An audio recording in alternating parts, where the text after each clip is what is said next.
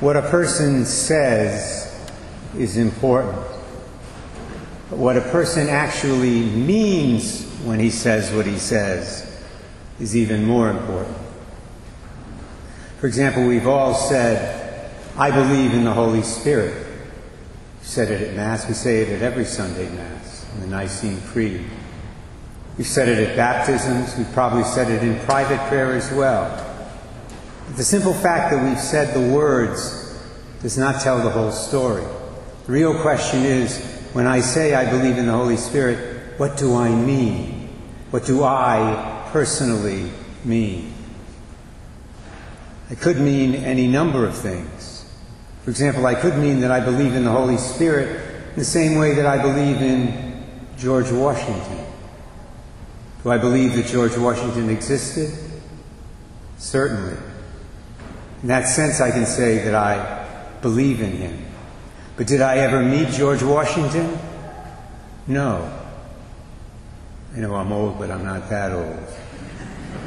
I believe in George Washington because I've read about him in history books that were written by reputable historians, not because I've had any personal contact with the man. Well, some Christians, I think, believe in the Holy Spirit in the very same way. They believe in him because they've read about him in the Bible or some other book. They've had no conscious personal experience of him and his power. That's sad. That's tragic. It's especially tragic when you ask confirmation candidates the question, "Who is the Holy Spirit?" and they look at you like you have three heads. You'd fare better asking them, "Who is George Washington?" Hopefully they'd tell you he was the first president of the United States and not tell you that he was an 18th century privileged white male. Nowadays you never know. This brings us to the second possibility. When I say I believe in the Holy Spirit, I might mean that I believe in him in the same way that I believe in our Holy Father, Pope Francis. George Washington is dead and obviously out of office, but Pope Francis is very much alive and in office at the present time. And since that's the case, he, unlike George Washington, does affect my life each and every day, especially as a Catholic. This means I've had a personal experience of the man, at least on some level. I see him on television, I've heard him on radio, I've read some of his writings. But my personal experience of him is fairly remote. And why is that? Well, it's simply because I've never met him. I haven't had the privilege. I'm not one of his close friends. I don't have a strong relationship with him on the personal level. And I get the sense that this is the way it is for many people when it comes to the Holy Spirit. They know he exists. They know he has something to do with faith, hope, and love, and a lot of other good things. They know they've received him in baptism and confirmation. But that's about as far as it goes. When all is said and done, their relationship with the Spirit is rather remote at best. And then we have the ideal, saying, I believe in the Holy Spirit, and meaning that I believe in him like I believe in my best friend. I believe in my best friend not because I've read about him in a book, not because I've heard him on the radio or seen him on television. My belief in my best friend is rooted in a direct personal experience. A direct personal experience that I'm conscious of, that I'm aware of. This is where our belief in the Holy Spirit is supposed to be rooted. And that's where it can be rooted in the future, in the lives of all of us, regardless of what our past relationship with the Spirit has been like. Now, if you need some inspiration in this regard, think about the change that took place in Peter, James, John, and the other apostles. Remember, on the night before Jesus died, our Lord gave them a long talk. And in that talk, he mentioned the Spirit a number of times. You can read it in John chapters 14 through 17. Jesus said to them, I will send you the Holy Spirit, the Paraclete, the Consoler, the Spirit of truth. He will guide you to all truth. He will bear witness to me. He will help you to bear witness to me. And on Jesus spoke. Now, if you had said to these men a few days later, do you believe in the Holy Spirit? I'm sure they would have said yes. But it would not have been the same kind of yes they would have given you on Pentecost Sunday, 50 days after Easter.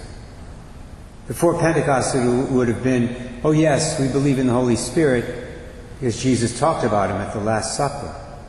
Yes, we believe in the Spirit because Jesus rose from the dead, and we think the Spirit had something to do with that. We're not sure, but we think so. And that he also had to do with some of the miracles and wonders Jesus performed during his ministry. But after Pentecost, the answer would have been different, qualitatively different. It would have been, yes, we believe in the Holy Spirit because we become aware of his presence and have experienced his power personally. He's touched our lives. After the Spirit descended on the apostles in the upper room, we're told that Peter, who in fear had denied Jesus 3 times on Holy Thursday night, we're told that Peter went out into the streets of Jerusalem and proclaimed the gospel boldly, courageously, definitively to the crowd gathered there. And he made 3,000 converts in the process. That's amazing for one day of preaching. I can just imagine what the conversation was like with the apostles going home that day. Peter probably said, "I can't believe I did that." Thomas probably jumped in and said, "Well, neither can I, Peter." And John probably added, "This is amazing. It's true. It's just like Jesus said it would be." As Catholic Christians, we should want to be able to say those words, "I believe in the Holy Spirit," with the same fire and conviction and faith that the apostles had in their hearts after Pentecost. The same fire that enabled Peter to proclaim the faith boldly and joyfully. And chances are we will, if we, like the apostles, have a direct experience of the Holy Spirit that we are conscious of. Now let me clarify the point here. This does not mean that we all need to have an experience exactly like the apostles had in the upper room. But it does mean that we need to become conscious of the Spirit's work in our lives, like the apostles became conscious of the Spirit's work in their lives at Pentecost and afterward.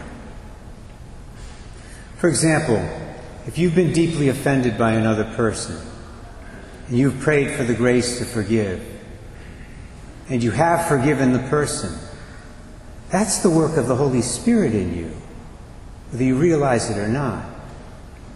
If you're seriously tempted to commit a sin, and you pray for help, and you end up saying no to the temptation, that's the work of the Spirit in you. If you give in to the temptation, then feel sorry, go and confess your sin in the confessional, that too is a work of the Holy Spirit. If you're in a conversation with a coworker and he begins to slander the church, and you step out in faith and defend the truth, that's another work of the Spirit in you. Remember, one of the gifts of the Spirit is fortitude, courage. Someone comes to you for guidance. You give them good advice after some thought and some prayer. That too is a work of the Holy Spirit. Brothers and sisters, the fact of the matter is most of us, if not all of us, have had direct experiences like this of the Spirit in our lives, although in the past we might not have been conscious of the Spirit's involvement in those experiences. But hopefully after this homily we will be, so that if in the future someone asks us, "Do you believe in the Holy Spirit?" we'll be able to answer like Simon Peter would have answered after Pentecost. "You bet I believe in the Holy Spirit. I believe in him with all my heart, because I have experienced his power personally. And I've become deeply aware, deeply conscious of his presence in my life."